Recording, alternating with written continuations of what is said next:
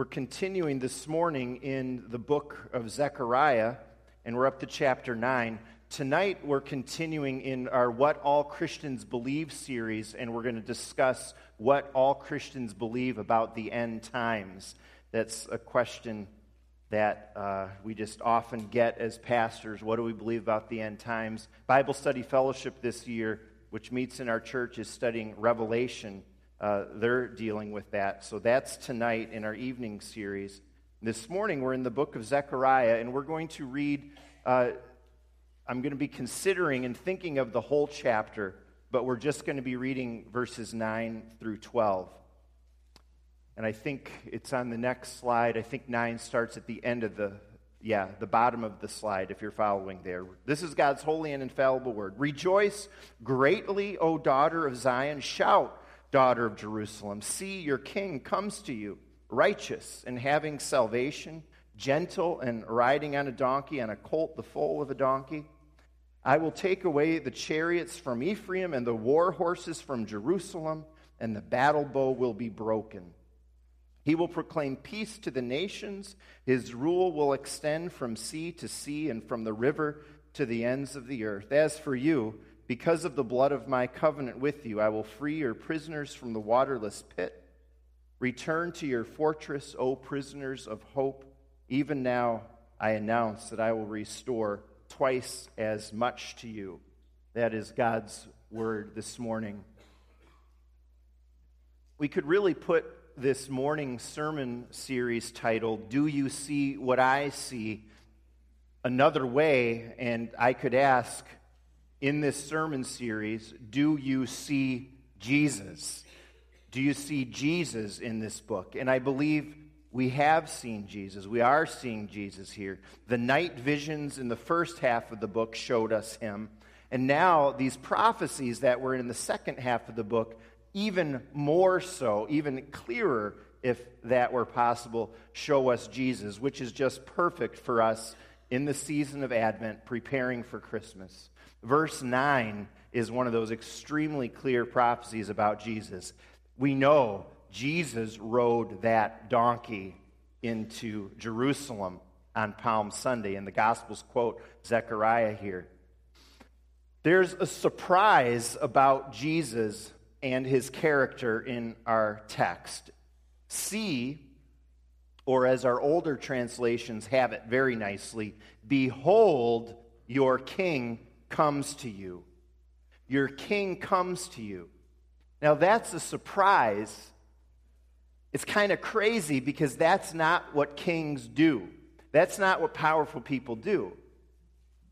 Right? Think about it. If you want to meet the president, it might be tough, but you might be able to do that. But in order to do it, you'd have to go to him. There's no way a limo is going to drive up to your house and the president's going to step out and ring your doorbell coming to your home. This past week, someone I've watched very carefully over the years, Kobe Bryant, the third leading scorer in NBA history, announced that he's retiring at the end of this season after 20 years with the Los Angeles Lakers. If you want to see him, you're going to have to buy probably a very expensive ticket and go to an arena where he's playing this season. Even if you're a huge fan, Kobe isn't going to come to you. Joseph was second in command in all of Egypt. We read about him in Genesis, just under Pharaoh. People who needed food during the famine, even his own brothers, went to him, the powerful ruler. That's what you do. But with Jesus, it's different. Our prophecy today tells us of a king who comes to us. And even more than that, the king comes bearing gifts. Normally, and the wise men at Christmas knew this well, if you come to see a king, you bring him gifts to honor him. But Jesus comes and brings us gifts. And we see the incredible gifts he brings in chapter 9 as it shows us who Jesus is, and it shows us what he does, what he accomplishes when he comes. We read our coming king is righteous in our text, and that means he brings the gifts of righteousness or justice. This is probably not about his personal righteousness, though Jesus was perfectly a righteous person, but it's about the righteousness of his rule and his reign. This refers to his compassion and mercy and justice. This is what God called Israel's leaders to be, and that is God's purpose in all leadership, to ensure and keep justice in the land. The kings and the rulers in the ancient Near East, for the most part, were far from just. They accumulated all the wealth they could. They lived in luxury. They let the masses struggle and rot. God calls his leaders to look out for those who are vulnerable. The kings of Israel were called to be different, to set another standard, but they often just followed the ways of the pagan leaders all around them. But Jesus is announced coming with the gift of righteousness. He's going to build a kingdom that would ensure God's standards of morality, of what is right and wrong, which are about a personal righteousness, yes, but also about justice in broader society. In our world, it seems sometimes that the far left in our political spectrum cares about social justice and talks about it a lot, but doesn't seem to care so much for personal morality and righteousness and moral living. On the other side, the far right can come across as being very strict about everyone else's personal morality, but not so loudly speaking about injustice in our broader society. This king, Jesus, cares about both.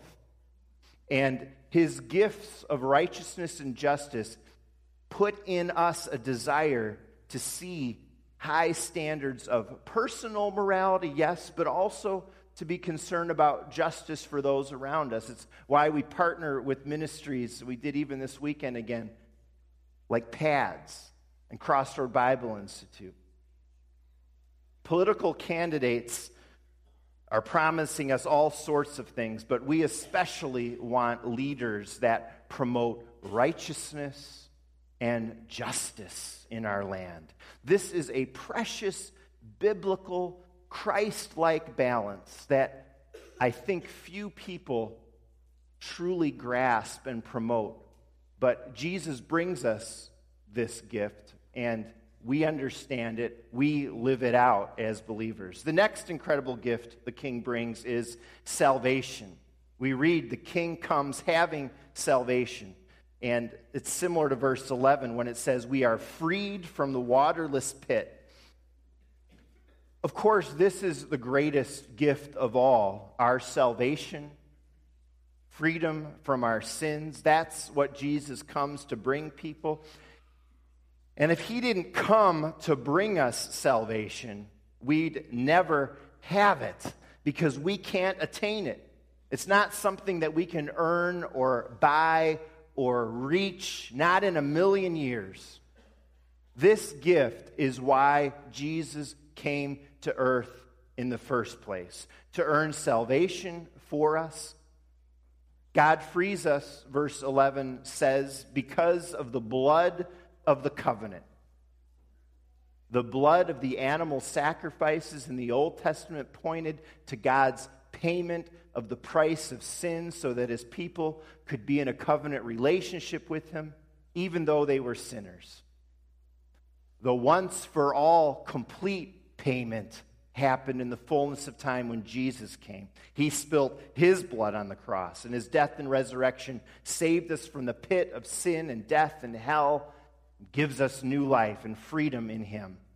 All of the other gifts Jesus brings find their full meaning in this gift, our salvation. We see the king also comes bringing the gift of gentleness and humility. We read he's gentle and he's riding on a donkey. Typically, kings rode on war horses to show their power. This characteristic in Jesus is one that you and I have too, because it's the fruit of the Spirit for believers. And this is a tough one, I think, when I think about the church and when I think about Christians living in our culture, because around us, it's all about us sticking up for our rights, making sure your voice is heard, having your say.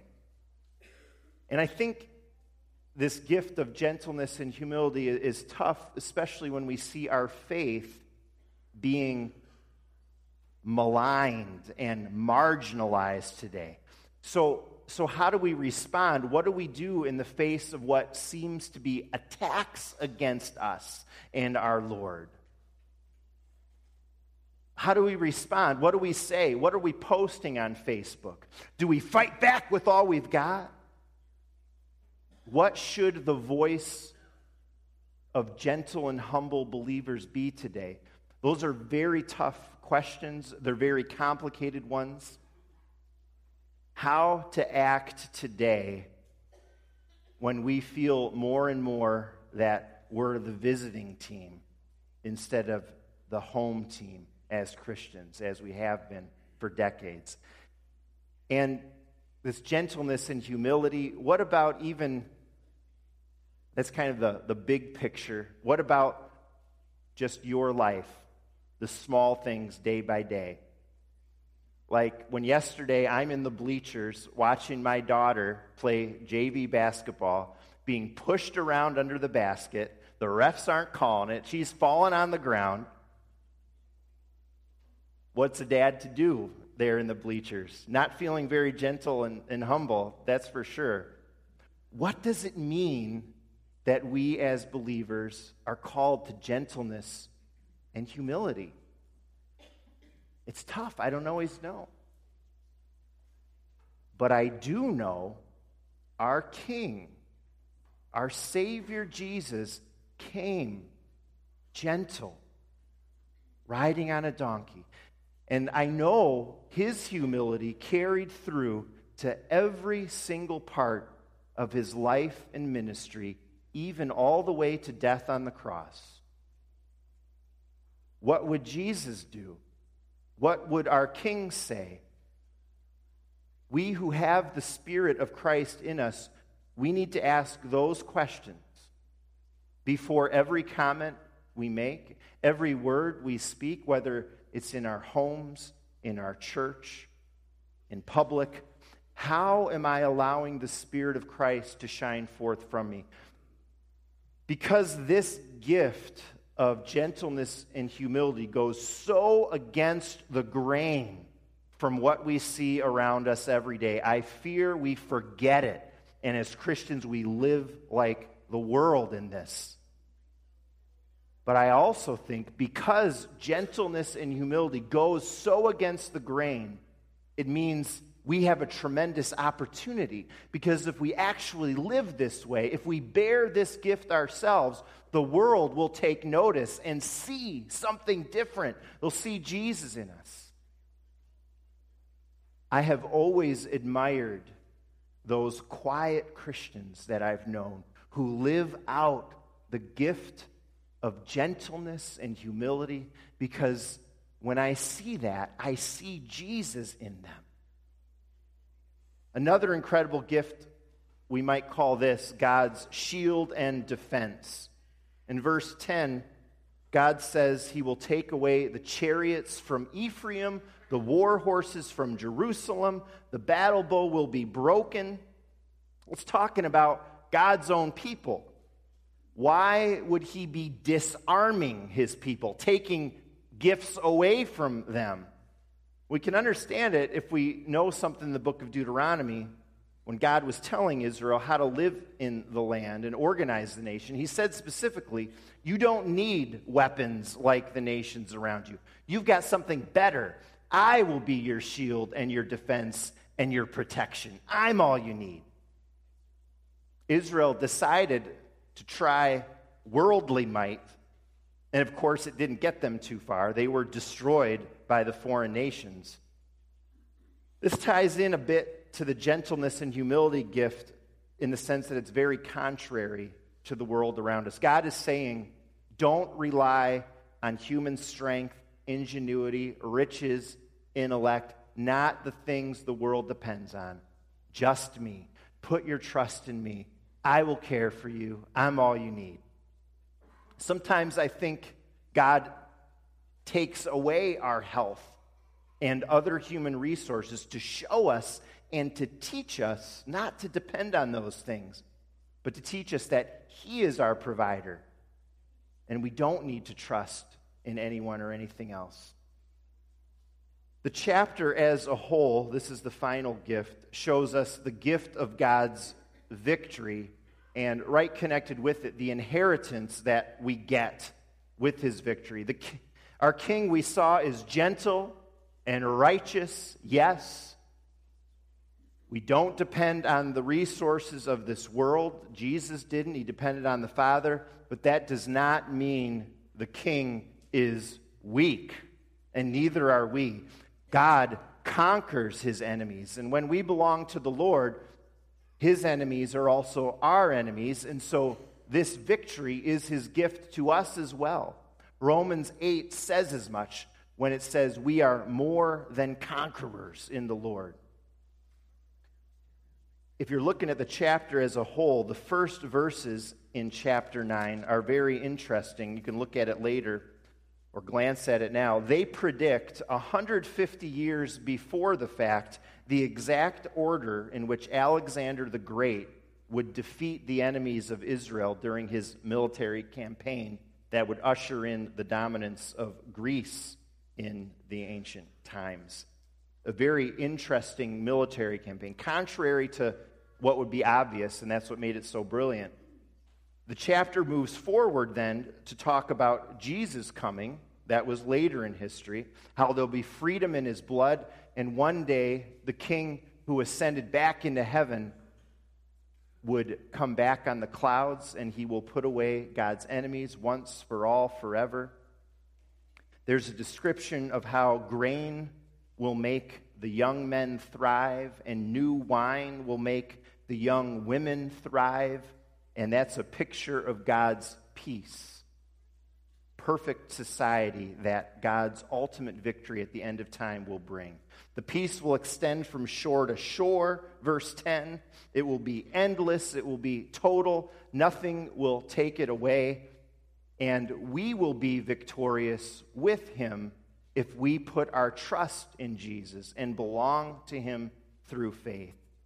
In the end, the gifts Jesus is bringing and brings with Him, they're unlike anything we could ever imagine. Verse 12 says, God will restore twice as much to His people. Ancient Israel had lost everything. Their homes, their land, their wealth, they were put into exile. God is saying He will restore twice as much through His coming King. In other words, I'm going to give you more than you could ever imagine. I'm going to give you more than you could ever need. In Jesus, the promise is fulfilled so that God's people will have a glorious inheritance that's going to far outweigh anything that we experience apart from Him.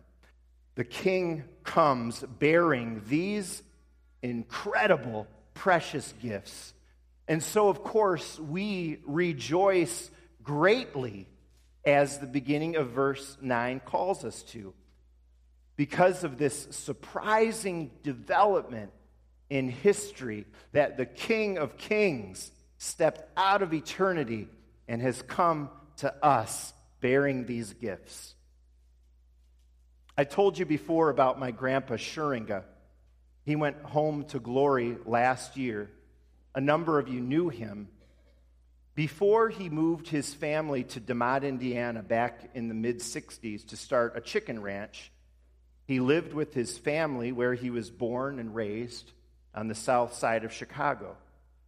I don't quite know how it happened living in Englewood and then Oak Lawn, but he was a Cubs fan his whole life.